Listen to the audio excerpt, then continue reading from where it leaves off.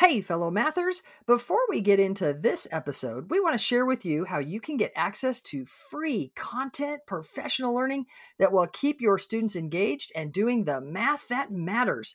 Get ready to go to this link, mathisfigureoutable.com/challenge. That's right. Registration is open for the free Math is Figureoutable Challenge that's starting May 15th and runs to the 17th at 7 p.m. Central.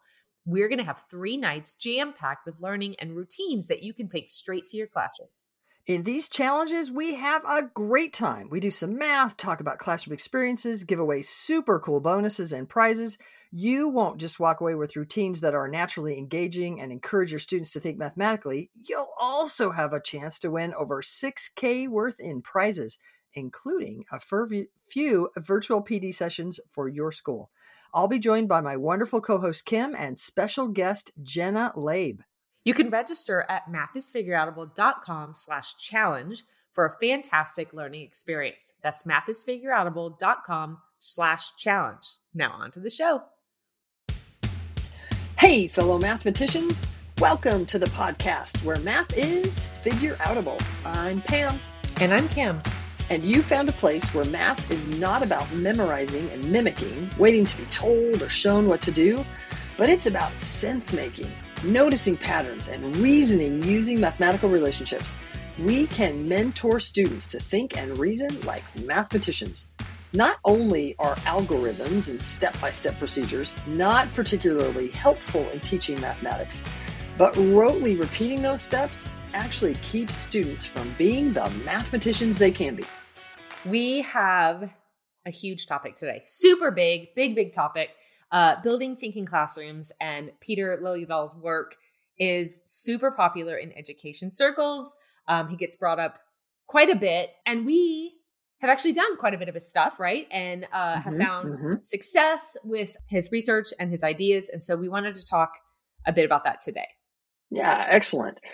Just recently in our state conference, the Conference for the Advancement of Mathematics Teaching here in Texas, I was able to hear him again. I've heard him several times. Yep. And the first time that I heard him speak, it was super interesting because his first chapter, and usually, at least when I've heard him speak, usually his first thing that he talks about is how we're not thinking in classrooms. So like his book is called Building Thinking Classrooms. And he talks about how what he saw when he went into these classrooms is mimicking.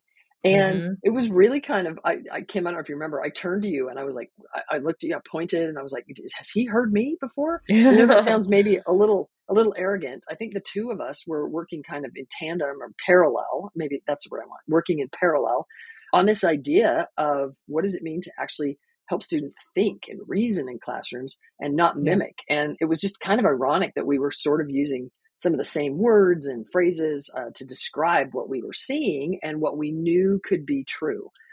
So completely agree with that part of his work, that take on education is that we don't want, the whole intro that I just read was, it's not about rotely repeating steps, rotely repeating procedures.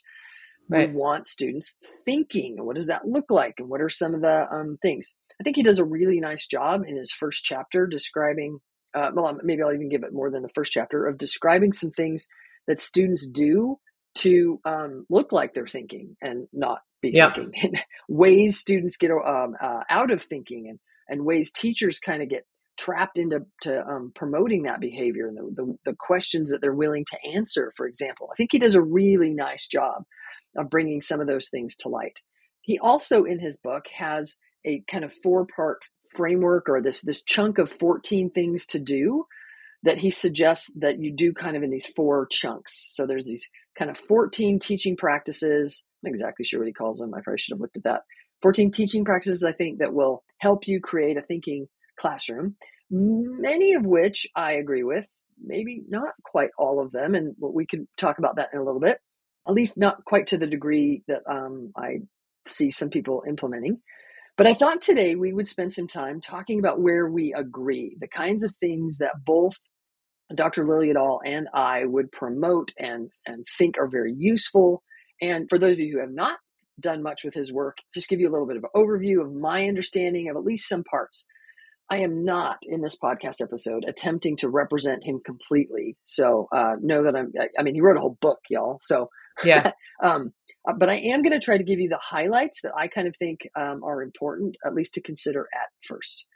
So of his kind of 14 teaching practices that he would suggest that you try, again, he suggests that you do it in these 4 chunks so that you start the first chunk. And then when that works, you get that going, then you implement the next chunk. So I want to start with that first chunk. In that first chunk, he's got 3 teaching practices. He would recommend that you start in your classroom. One of them is that you give students thinking tasks, meaning you don't give them tasks that they already know how to do, tasks that you've taught them to memorize the steps through, but tasks that they actually have to dive in and reason about. But you do that at vertical non-permanent surfaces. That's quite a mouthful. All that means is that the surfaces are vertical and they are erasable. So he did some testing with where kids were writing with markers on horizontal surfaces like desks, and he found that students didn't engage quite as quickly. He put chart paper up vertically on walls, and because it wasn't erasable, he found that students didn't engage as quickly or as much or as collaboratively. And so I'm not going to mention maybe all the things that he says about those, but he suggests that if you can put students up at these vertical non-permanent surfaces, so vertical, they're like a whiteboard or a chalkboard, and so they're writing on something that can be erased, and you put them in groups. But very specifically, he suggests that you visibly, randomly assign the groups, and that you change those groups up often. And he's going to be very clear that it will take a while for this to begin, but let me just maybe say that part again. So you could picture in the classroom where you've got places all around the classroom that have these vertical erasable surfaces. So you could picture whiteboards all around the room. You could picture chalkboards all around the room, or some kind of white book, flip chart all around, something that students can write on and erase. You have visibly chosen random groups. So what does that mean? That means that you've done something where kids can see that the groups are random. So if you say, all right, today, everybody, here are your groups, and you read them off, kids are like, yeah, you created those groups. You made them on purpose. And he thinks that it's super important for groups to be randomly chosen, and that kids believe that it's random. So a way to do that is, as kids are coming in, you hand them a card from a deck of cards. You know how many cards are in there, and so that they'll split up into those groups evenly. And then you say, okay, the 2s are over here, the 3s are over here, the 7s are over there. They go to their assigned place, and now they kind of will believe you more that the groups were random. One of the reasons I think he suggests that groups are random is that the students will begin to learn, or they'll what's the word I want? They'll accept the fact that the groups are random, and so they've got to learn to work with whoever they get, because nobody chose the groups to be this way. So I guess I'm gonna have to be cooperative, like actually work. And he admits that it will take a while for that to happen. That it might take, I think he says a couple of weeks or more, maybe a couple of weeks, like 2.5 weeks, I think is the number I heard him say, for kids to like, oh, like this is going to be a thing. Like it's not going away. So I guess I better learn to work with you. Yeah. Right. You can picture, Kim, how many times in education is there this bandwagon thing that a teacher does once or twice, right? Yep. And the kids are like, I'll just wait you out. I'll wait out until you stop doing the thing. Yep. So you kind of have to get past that honeymoon stage. And then he says students dig in. They dig in, and they will work together. He found that if you put them at these vertical surfaces, students will write faster. They'll pick up that marker. They'll start getting their ideas out.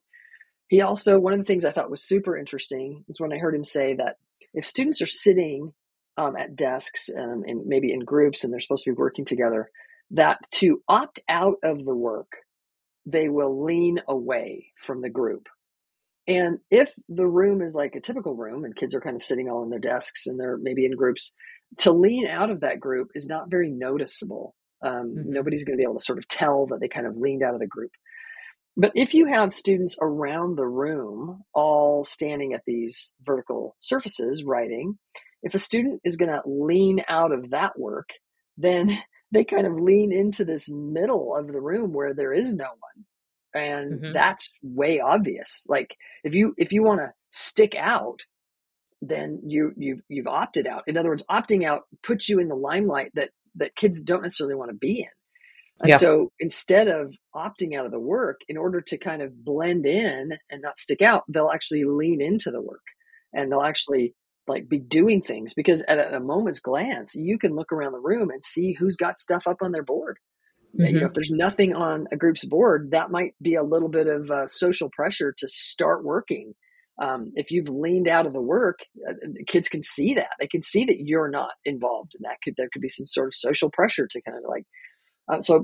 What he's suggesting is you can kind of use the dynamics that are naturally occurring in class to promote thinking. Like Right. let's promote kids digging in and getting the work done. So those are interesting things to start to try to put in your classroom, and I think they are enticing, and that's maybe too strong of a word. Help me, Kim. It's a desirable? No, an attractive. Ha! That's the word I was looking for. It could be an attractive thing for someone to say, "Hey, do these things, and it'll fix everything." Yeah. Like do these Yep. things and check it out. Everybody's going to be thinking. Now we've tried some of this, Kim.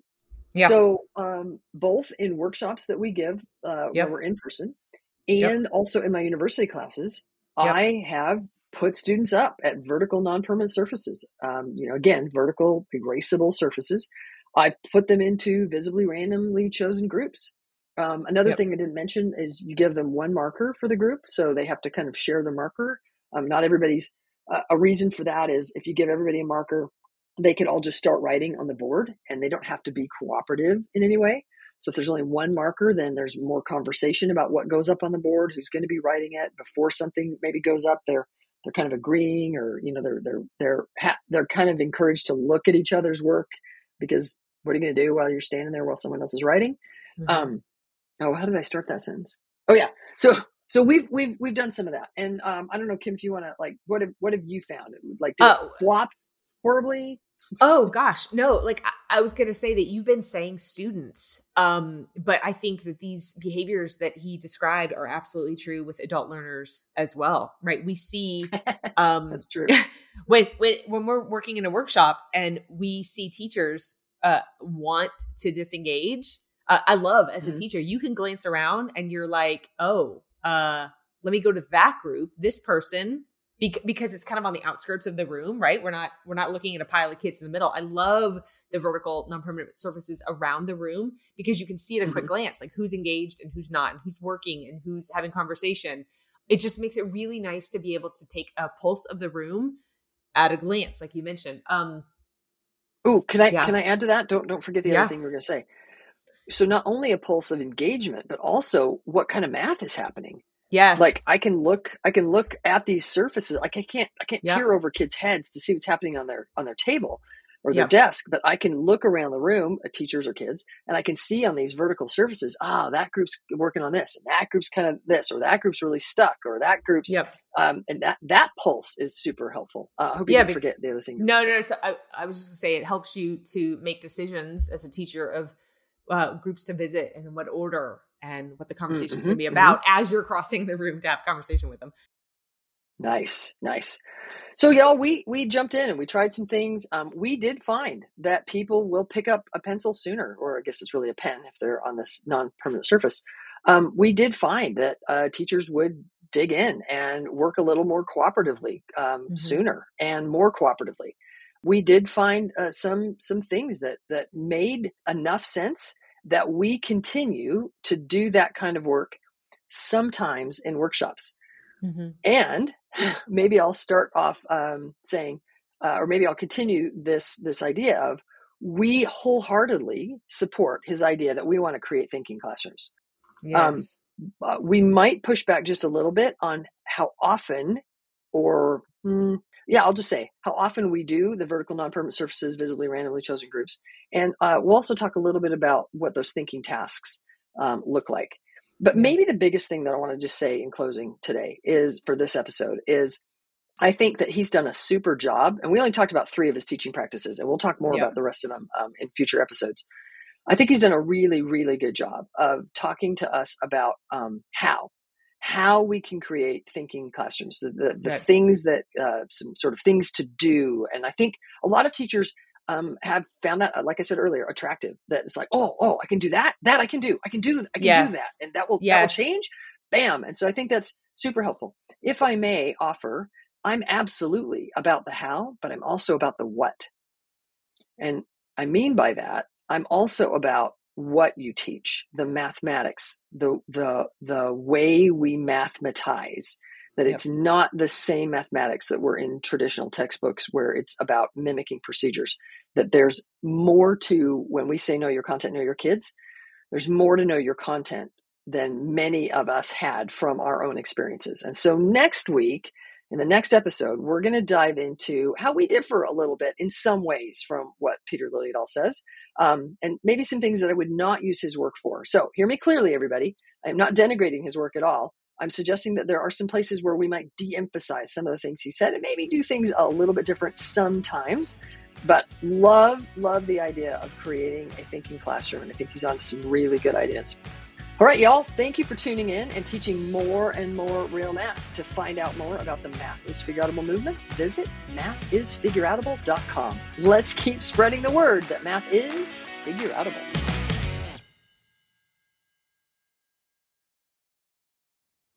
Thank you for listening and making math more figureoutable. To learn even more, make sure you register for our free challenge at mathisfigureoutable.com/challenge. You are not going to want to miss the evenings of May 15th through 17th, starting at 7 p.m. Central. Math teaching, go register now. That's mathisfigureoutable.com/challenge.